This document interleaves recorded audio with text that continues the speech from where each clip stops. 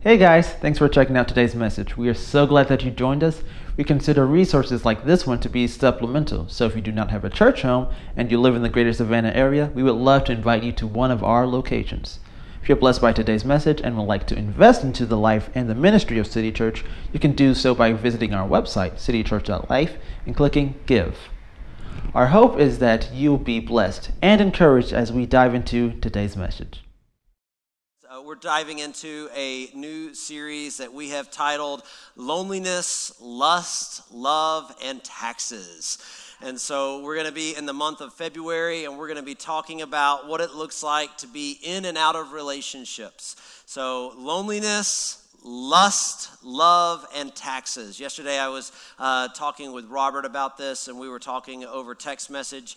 And anybody use voice to text sometimes, right? So I've been a big fan of voice to text for many, many years. And when I was using voice to text yesterday, it translated it into lonely, lost love, and Texas. And I told him it turned it into a country song, like instantly. And we were both laughing about that. So loneliness, lust, love, and taxes. We're going to begin this series today in the book of Hebrews, chapter 12. Let's look here at verse 1. Therefore, since we are surrounded by so great a cloud of witnesses, let us also lay aside every weight and sin which clings so closely, and let us run with endurance the race that is set before us. I think it's worth noting here that the writer of Hebrews is being a little bit real in this beginning of this conversation about the fact that there is a race to be run, but even though we have put on the shoes and even though we are in the race, even though we are running, there is also sin that is just constantly a part of our lives. Verse 2, looking to Jesus, the founder and perfecter of our faith, who for the joy that was set before him endured the cross, despising the shame, and is seated at the right hand of the throne of God. Consider him who endured from sinners such hostility against himself, so that you may not grow weary or faint-hearted.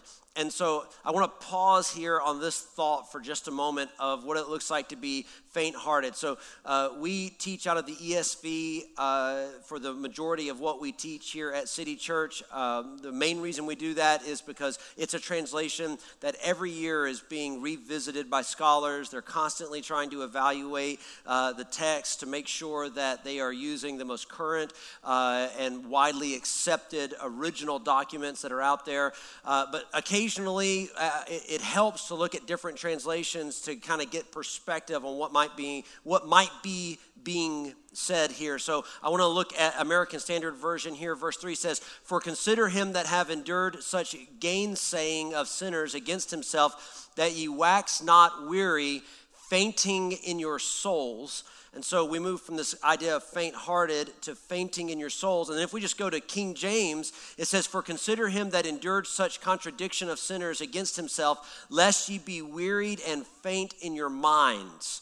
And faint in your minds. So today, this idea of loneliness at the beginning of our series, we're calling it patience in loneliness. Patience in loneliness. It's okay to be alone. It's important to find patience when you are by yourself. So this might be speaking to you as somebody who is single. You're not married right now. You're not in a relationship. It could be that you are in a relationship. You could be married and you aren't comfortable or effective at being by yourself or even being who you are. So this idea of fainting, has anybody in here ever fainted before? Anybody be honest and say that they've fainted before? I have fainted before. I do not do well with needles. I have had the opportunity to give blood, and every time that I have taken the opportunity to give blood, I have passed out. I am not their favorite blood donor for that reason. And then when Zoe, my third child, was in the hospital after he was born, they needed they needed blood, they needed plasma, and so I would go, and as often as they would allow me to, I would donate. And that taste of metal that gets in your mouth when they're pumping the blood back into you after they've pulled out what they need. Anybody in here feeling what I'm feeling right now? I can't handle it, right? Now, give me a war movie where stuff's just blowing up and I'm on the edge of my seat screaming, yes! But put me in a room where they have to shave a little bit of my toenail off and I'm like completely gone. It's over, right? So I fully understand fainting. In fact, the first time I ever saw anybody faint was actually my sister. She was in a wedding. We were kids, and she was the flower girl, and so she brought the flowers out, and she was standing up there. And I don't know if you know this or not, but if you lock your knees back and don't bend them for long enough, you'll pass out. And this is not the new challenge, though. I don't need you going on YouTube and doing the knee lock challenge and see who can do it the longest, right? I can just see that happening right now. YouTube, I am not responsible for this. But she did that. She did not know. And I remember in the middle of this poor girl's wedding, my sister just falls over. And it was, I guess just a combination of things. But she had locked her knees back and she had passed out. But we all get the idea of what it looks like to faint, right? The idea of physically moving from being conscious to unconscious. And anybody who has fainted, who has blacked out, they will tell you that everything just kind of happened. It wasn't like they were sitting there and made this conscious decision. You know what? I'm done. I'm fainting. Whew, and they turned it over, right? That would be a really special ability. I would have used that many times in school throughout the years, right? If I had that capacity. But we don't have that capacity. And when we come to, oftentimes people are going, what happened? All I remember is, right? But this isn't the idea of just fainting. If we get really specific here, it's fainting in the mind, right? So we look at the different translations, and it's like this picture of something that of a fainting that happens inside of us. So the writer here, writing in these little passages about running the race, gives this kind of cautionary advice we should be careful, or else we could faint internally.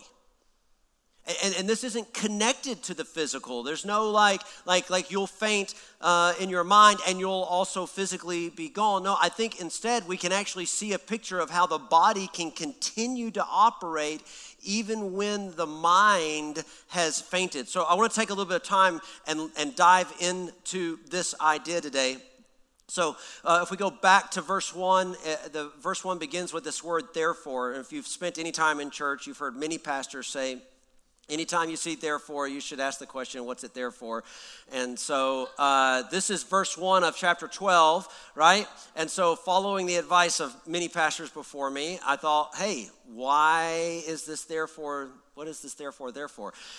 Anyway, go back to chapter 11 and listen to what the writer begins with. So this thought begins in verse 1 of chapter 11. Now faith is the assurance of things hoped for, the conviction of things not seen, okay?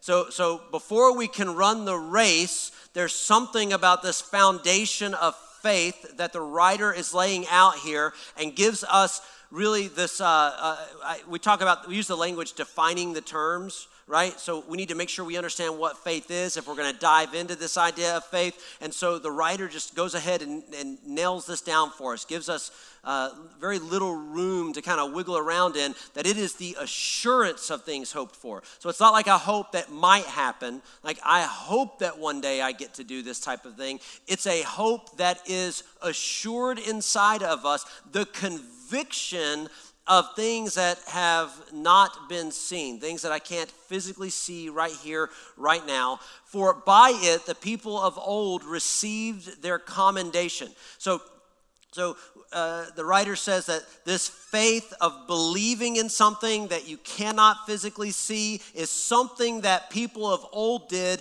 and they were commended for it. Goes on here in verse 3, by faith we understand that the universe was created by the word of God, so that what is seen was not made out of things that are visible. And then he goes on in the writing and begins to talk about the faith of some people, that by faith Abel's offering was more pleasing to God than his brothers.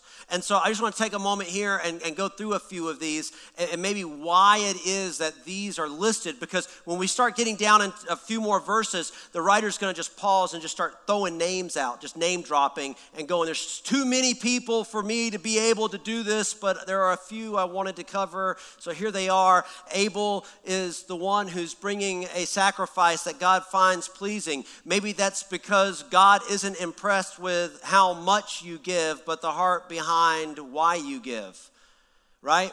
And so maybe you're not at the capacity of being able to write big checks to fund big things, but instead all you've got right now is the ability to just give a little. And yet the scripture gives us some insight that sometimes when we're giving, it's not the quantity, but it's the heart behind it. It's the conviction with which you are actually making sacrifice. And goes on and talks about this by faith Enoch, right? Enoch is walking with the Lord and then he is no more. Can I tell you that Enoch loved the Lord with all of his heart? He loved him. He spent time with him. He's walking with him, and then he is no more. Can I tell you that probably the reason that this one is here is as an encouragement to us that you might be in a place in your life where you need to be saved, where you need to be rescued, where you need to no longer be there. And your next step, if you're walking with God, might be the step that helps you get to that place. Don't be discouraged, but be encouraged that as we walk with God, God is faithful to get us to the next place. Or by faith, Abraham, right? Abraham is a man who goes out and has a call on God, a call from God to go and into a new land and to wait that God's going to bring forth a child, right? And Abraham gets out there, and what does Abraham do? He begins to take things into his own hands. He begins to be the one who's trying to make things happen. He's taking the word of God and he's trying to fit it into these little areas of his life. And so God says, look, here's my prophecy, and it's shaped like a triangle. And Abraham's down here looking at nothing but square holes. And so he's just trying the best he can to force this triangle into square holes. And yet God is faithful and consistent and ultimately does bring him a son, right? And I love this next one because it's by faith Sarah. And these tie together. And I love how it describes Abraham because it talks about him being old and, almost worthless, right?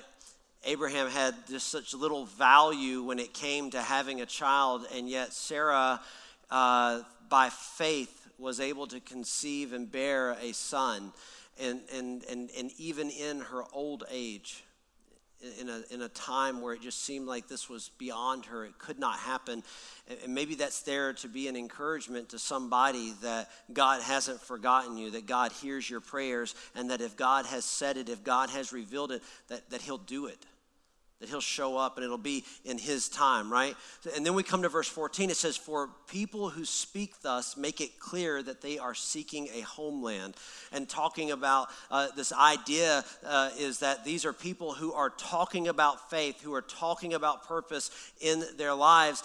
And then it says that these are people who are seeking a homeland, a place that they can call home. And I want to tell you that when I meet people who want to talk about eternity and they want to talk about purpose in their lives and they want to talk about what God is calling them to do and they want to talk about the faith that they have, I find that to be inspiring. And inspiration is so important in awakening that sleeping giant in the hearts of other people. You see, if it weren't for people who were talking about that homeland, who were talking about their own purpose and their own calling, it wouldn't have woken that thing up inside of me that led me to the place where I am today. It's a combination of a mom and dad who loved the Lord and a youth pastor who was in pursuit of Jesus and calling things out, and a church that surrounded young people and encouraged them. It was about being around people who were willing to have the conversation that I believe God has called me to do more and to be more than just surviving and existing in this world around me.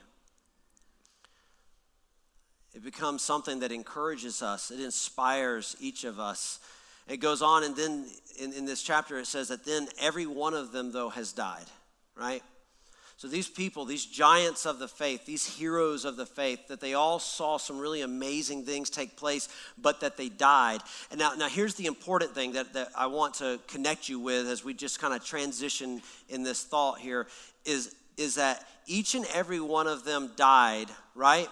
And this is what the scripture says. It says, and then they were set as what? The witnesses for who? For us. And so they still have purpose. They still have a reason that they exist. And that reason is to be a witness to what's happening in your life. And so when we go back to this passage, and it says that we are beset, we have such a great cloud of witnesses.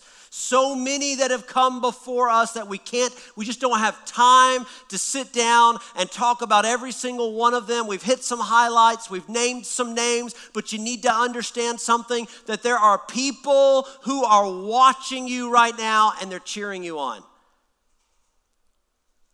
I was thinking about today being Super Bowl Sunday. Anybody going to watch the game tonight?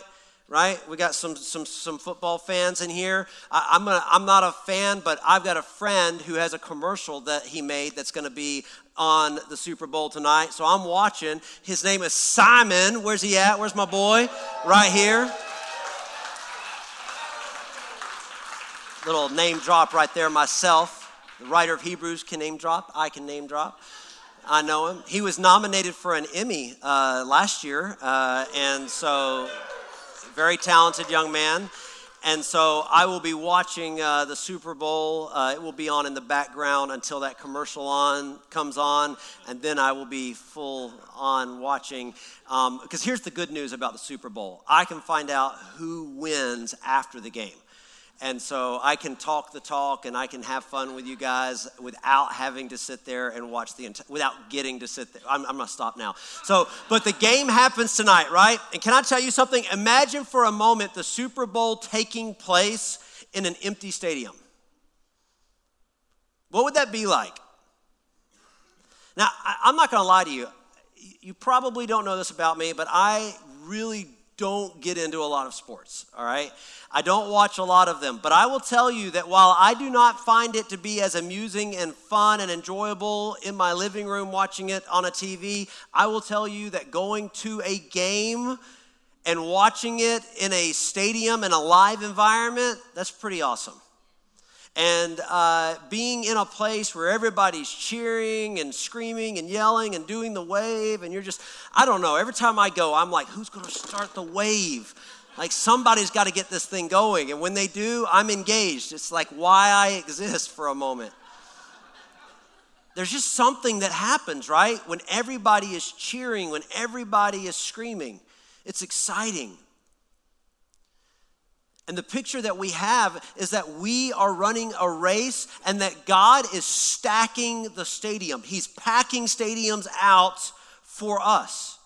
And so many times, like in life, we just get alone and we just get into our own headspace and we just forget that there's anybody that's rooting for us, believing in us, or maybe even depending on us.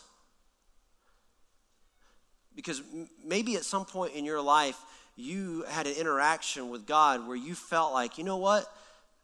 I think maybe God's calling me to this. Maybe God is purposing this inside of me.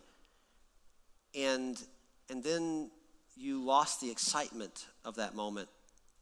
And you never stepped into your destiny. You never fulfilled that thing that God called you to.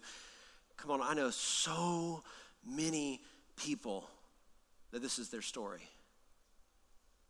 Yeah, man, I grew up in a great church and in a youth group and I had this moment. Or even a better story is, man, I grew up and it was rough and everything was tough and it was violence and drugs. And then I had an encounter with God and he told me it's going to be like this. And then today, though, I'm just in this place of like, I'm working. Yeah, I'm hoping to save enough money to buy, a boat or a guitar or a video game, something. Go to a game. Like, yes, it's life, it's whatever. And all of a sudden the excitement and the fire is out of you, and it's because these people just get lost in their purpose and their passion because they have fainted internally. They've been running the race, and then all of a sudden their mind has just lost it. And physically, they're still going through the motions. A lot of them showing up at church, going to a Bible study occasionally, being able to have an intelligent conversation with another believer at work about, something that we read in Scripture or, a podcast that we listened to. But really, there's nothing driving them anymore. And God is at work trying to give us some encouragement. And so as people have died, as they have transitioned from this life into eternity, the scripture says that he is very specifically taking them and positioning them to be your cheerleaders, to be your witnesses, to be the ones that are cheering you on. They're surrounding you. And I think that, for me, the thing that's encouraging is that as I think about this, and this is what was going through my mind last night, was that this isn't just, I think it's exciting that Moses is in the stands cheering, but for me, like my grandmother who loved Jesus, she's there, she's a witness. I know that, I know the life that she lived, I know the faith that she had. And all the people that have physically touched me in my life, that have been a part of my life, that have gone on and gone before me, are positioned in a way to continue to cheer me on. And while everybody else is yelling, go Jim, she's yelling, go Jim Bob. Isn't that bad? That's what she called me. My name's James Robert. It's okay. I'll survive. You can start calling me that now. That's what she's screaming. And if I heard her voice yelling that, that would be an encouragement. If I heard you yelling that, I would be offended, But she's screaming these things, and these are these witnesses that are surrounding us. It's really powerful, but too many of us are losing our way. We're fainting in the process. And I think that fainting is tied to timing, right? And maybe it's the same for women. So I'm gonna share this from a guy perspective, and I'm gonna trust that, ladies, that you're gonna be able to kind of connect to this maybe a little bit in your own way. But I am constantly inundated with young men who have a call in their lives, who will tell you that God's called me, I know I have a purpose, I know I have a destiny, and they are filled with impatience. And they say things like, it's been 6 months, Jim. It's been 6 months since God said that. I'm tired of just sitting here. Or it's been 10 months. Or it's been 14 months. All of my years in ministry, this is the one most consistent thing I get from people who have a call in their lives, is that it's not happening fast enough. I don't know what's supposed to happen tomorrow. Why isn't it happening now? If God has got so much for me, then why haven't I crossed the finish line and stepped into this responsibility? And so what happens is that they end up in a place where internally they faint. And I have watched some people with insane calls on their lives. Some young men who God is still to this day wanting to use, that they have just given up. They still go to church but they can still jump into a good dialogue on some Facebook page to talk about doctrine, but they're not in pursuit anymore, where their passion might have at one point been missions, or being on staff at a church, or moving into a neighborhood and loving on the people. Now it's just trying to find a job to pay the bills and just keep moving on. And we just have a culture of fainting in the mind. We have a culture that just is not okay with running the race and being by ourselves sometimes. And because we can't even see the finish line at certain moments, we just give up.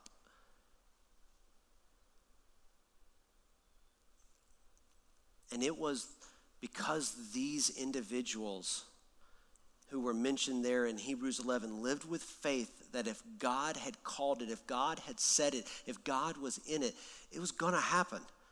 And they kept pressing on. Even Abraham, who made a mess out of everything. Like if anybody had an excuse, right, to get onto the other side and go, okay, I screwed this whole thing up. God will never do what he said he was going to do.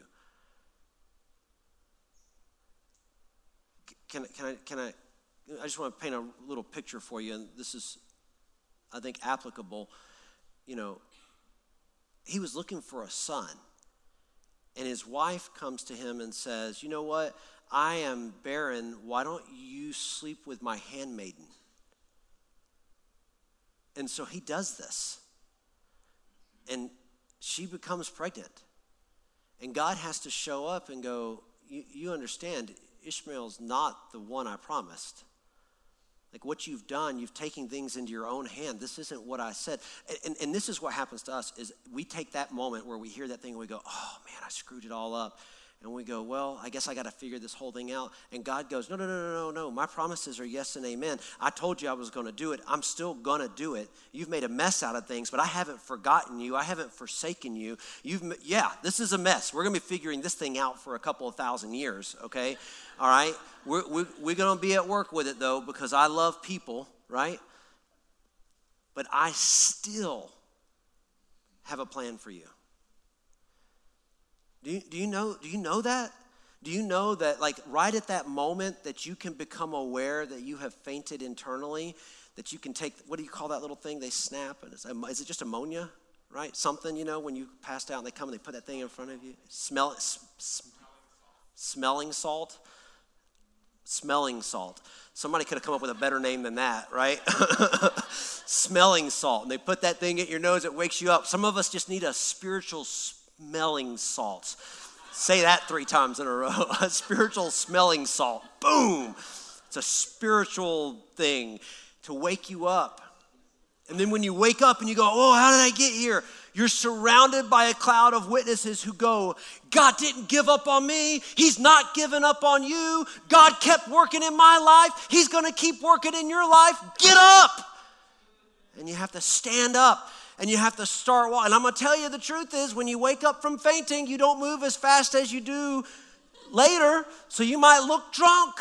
And people might be like, what is wrong with this guy, this girl? What's wrong with that person? And you just got to keep moving and stumbling and falling. And when they think that you're just using the witnesses as bumper guards as you walk down the aisle. My mom and dad, I love my mom and dad. If they're watching, love you. They wanted me to be engaged in some athletics, and so they put me on the swim team, and, go sports. And I remember being at a swim competition, and I remember, I was swimming as hard as I could swim, and I got to the end, and I came up out of the water, and the little things you dove off of, the diving blocks, I guess, they all had other swimmers on them. I had taken so long that they had gone ahead and kind of positioned everybody for the next one. And I heard a lady go, look at that. They let that kid finish. Way to go. And she started clapping. Way to go. You did so good. And of course, I was embarrassed and I got out, right? Because it was what I did. And next came the backstroke. It wasn't over, right, in my life. They didn't make me do it more than one season, though, so thank you. I love you for that. So sometimes as parents, we push our kids to do things that are uncomfortable. Swim team and Speedos were uncomfortable for me. And but I get to the end, and everybody's like, hey, look at this kid, he did it, right? And there's no real accomplishment there. But in our lives, Like if we can press on, what we attain is victory. And yeah, it might be 6 months or 10 months or 14 months. Just don't be one of the ones that gives up. Can I tell you something? When you come to me and say, listen to me, when you come to me and you say, man, I really feel like God is saying this to me. Can I tell you, that fires me up. That's awesome. But when people come to me and say, I feel like God's saying this, and then 6 months later, they're doing something totally different, right? Like, what do you think that does to the world around you?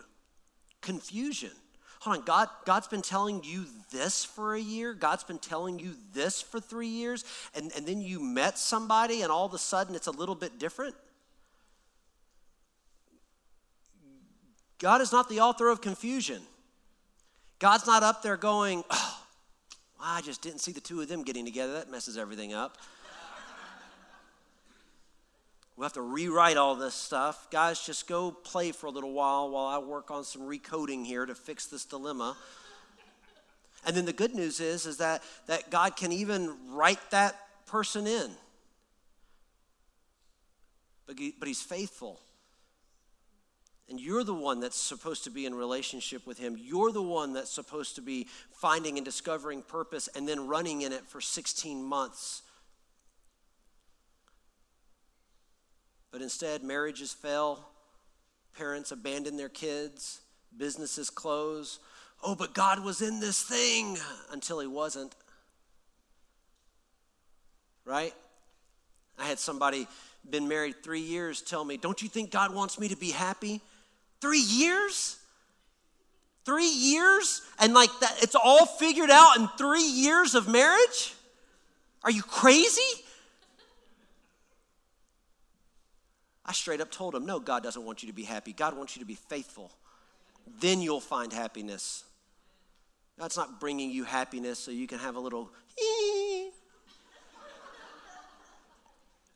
Stuff makes me mad. It makes me mad when somebody wants to sit here and enter into covenant and talk about what God's doing, but then it's uncomfortable a little bit later and they're like, well, I don't think God was really in this. Well, then I don't think you know what you're talking about. God wants what's best for us. God has an eternal plan for us. And his plan begins with you, not with us. It begins with me, not with we. That's my rhyme right there for the week. So when our minds faint, we lose sight on God. And then people begin to backtrack and their faith becomes questionable. And all along, God is packing stadiums. He's filling them up. How many witnesses do you think that are sitting there cheering us on or cheering people on who are just not putting forth all the effort? A few years, well, it's been more than a few years, probably about 10 years ago, I flew to Oakland with my father-in-law and some other men, and we went to watch the Oakland Raiders play the Kansas City Chiefs. My father-in-law is like a Kansas City Chiefs fan, and evidently that's a big rivalry. And I've said this before, but these Raiders fans, whenever one of the Raiders would drop the ball or make a bad play, they would threaten to kill the player. This was weird for me. Like normally I'm in a stadium and you're cheering people on, and here it's like reverse. It's like, you drop the ball again and I'll climb down there and I'll cut you open, boy. Like I'm glad you know what those players down there were hearing? They were hearing, "Ooh!" That's all they heard, you know? But up there where we were at, we were like, this is crazy. Like these fans are not fans. Like if you're a Raiders fan, we will have a special prayer and service for you afterwards in the back, right? We have a special room for that type of thing. These people were crazy. They were crazy in the way that they even talked to the people that they were supposed to be there supporting. Like we don't need to be filled or surrounded with that type of cheer squad. And that's not what God's doing. God's bringing in the people who are filled with faith and have walked it out to be an encouragement to us. Think about Moses for a moment. 80 years old. 80 years old, knowing that he has a call in his life. He screwed it up at age 40. He took it into his own hands and he just gave up, right? Fainted in the mind. Went out and just took care of sheep. Walking a little herd of sheep by one day, and he sees a bush that won't stop burning, and God says, it's time to get up, boy. It's time to get up. Moses is like, I'm 80 years old. I have a stuttering problem. And he says, good, I'm sending you to go and look the Pharaoh in the eye and tell him to let my people go. Moses is like, do you know the Pharaoh? I don't know if you're familiar with this situation. Can I just tell you, like, it might be that you are 80 years old before you walk into the fullness of all that God has promised you for this life. But if God said it, then God meant it. And in our discouragement, we cannot faint. I'm going to close with this. 2 reasons you're still running. 2 reasons that you're still running. The first one's really simple. God's not ready. God's called you. He's made you, created you. You have a calling and a purpose in your life. You are uniquely, wonderfully made. Psalm 139, it's all true. But it's not for 2019. It's for 2060. So just keep running. Just keep running.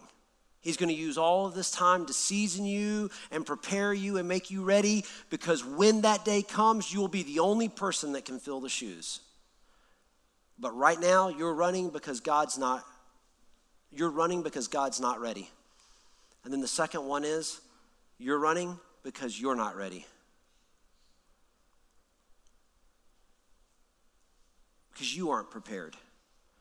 The thing that God would have for you right now, the purpose and the plan for your life, it's here, it's now, and you're running in this race and you're getting faint, but you just can't handle it. You ever heard this phrase? We like to come up with good phrases in church. God will never put more on you than you can bear, right? Anybody ever heard that before? Right? Come on, amen. It's time to preach it, brother. That's what I'm talking about.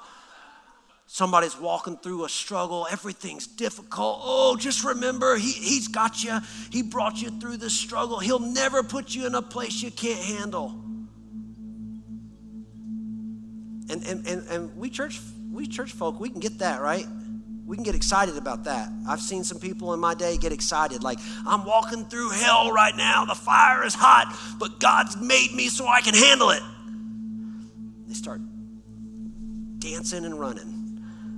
Get excited, right? Do you ever consider that maybe God isn't blessing you because you can't handle it? That the blessing of God can come with tremendous responsibility? I mean, I think Spider-Man's uncle said it best. With great power comes great responsibility. Super Bowl Sunday, but we still have Spider-Man in the house, right? We might even get a Spider-Man commercial during the Super Bowl tonight. With great power comes great responsibility. God wants to bring blessing into your life, but you're not ready for it. My success is contingent on my sacrifice. My success is contingent on my sacrifice. Oh man, Pastor Jim, God's called me to be a worship leader. I know it. I know that he has. Dylan, did you know I could take your guitar right now and I could play 3 chords on it? I'm not going to. I don't want to embarrass you right now. But I want to tell you something. These guys right here, on their instruments, they're wizards. The way that they play and the way that they handle those things. Dylan, if you had to guess, how many hours of practice have you put into your guitar in your life?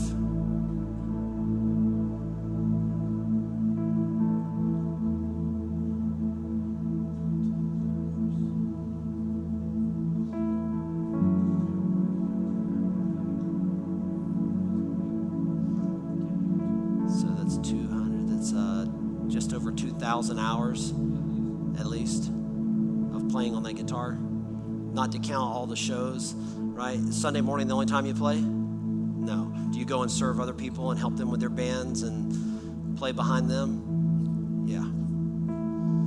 I want to tell you something. Dylan does what he does because he puts sacrifice into what he does. And you have a call on your life, a purpose and a plan to do great things for the kingdom, but it does not happen like it does in the movies. You're not going to have some creepy old man show up and tell you that if you say Shazam, you're going to be good to go. Or a radioactive spider bite you, and then all of a sudden, now you can preach the gospel.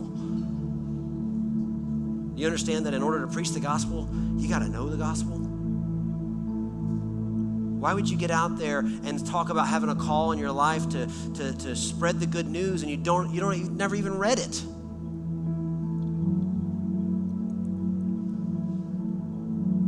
So maybe the reason that you're running right now is because, yeah, God says, I've called you. I've got a plan for you. I promise you there's these great things in front of you, but you've got to do more than sit on the sidelines, buddy.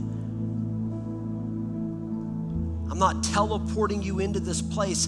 It's called a race for a reason. It's called a race for a reason. Let's stand to our feet. God's calling is more exciting than man's success. When I hear somebody come to me and they talk about, you know, what God's calling them to do, and it's exciting. When somebody calls me up and says, man, I feel like I'm called to the mission field, that's exciting. When somebody calls me up and says, listen, I feel like God's called me to be an attorney, that's exciting. God's called me to be a doctor, that's exciting. God's called me, God's opened the door for me to be in sales, that's exciting.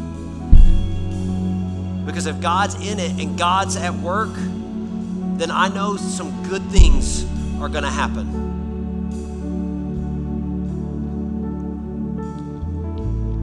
I want to be a part of running the race that gets me to the place where I get to be a witness and encourage somebody else.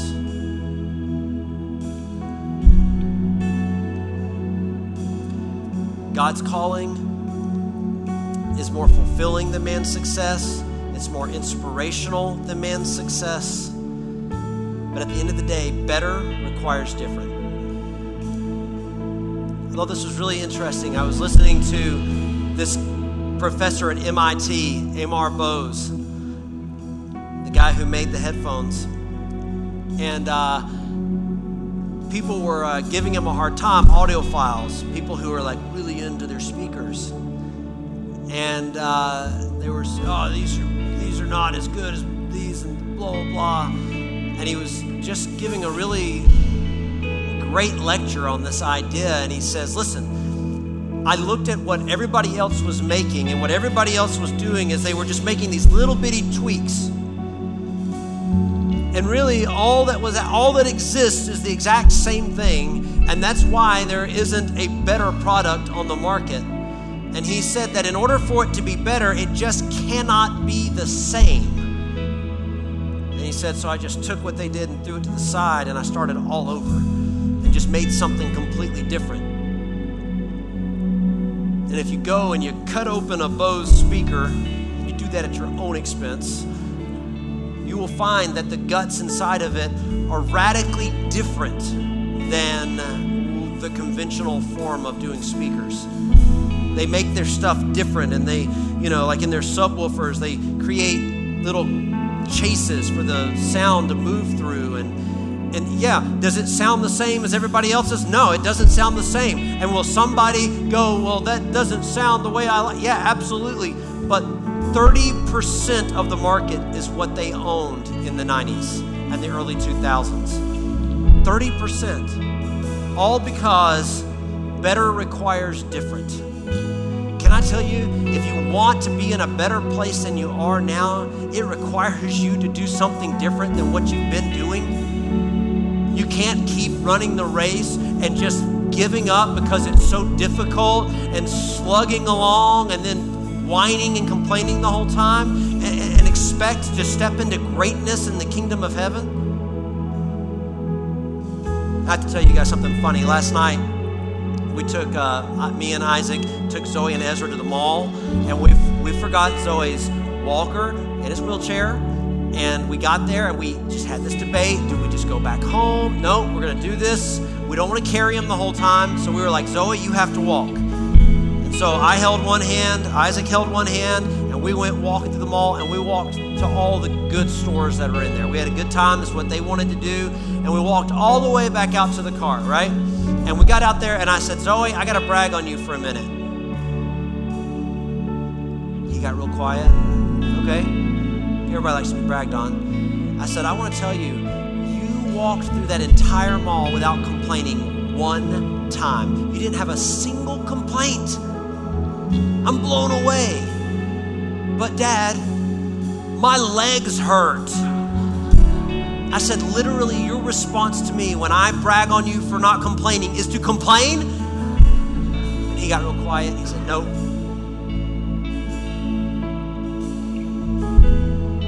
Better requires different. If you're going to step up to excellence, you need to learn how to do it on your own. Can I tell you something? Your marriage isn't going to be better until you're different. Your job isn't going to be better until you're different.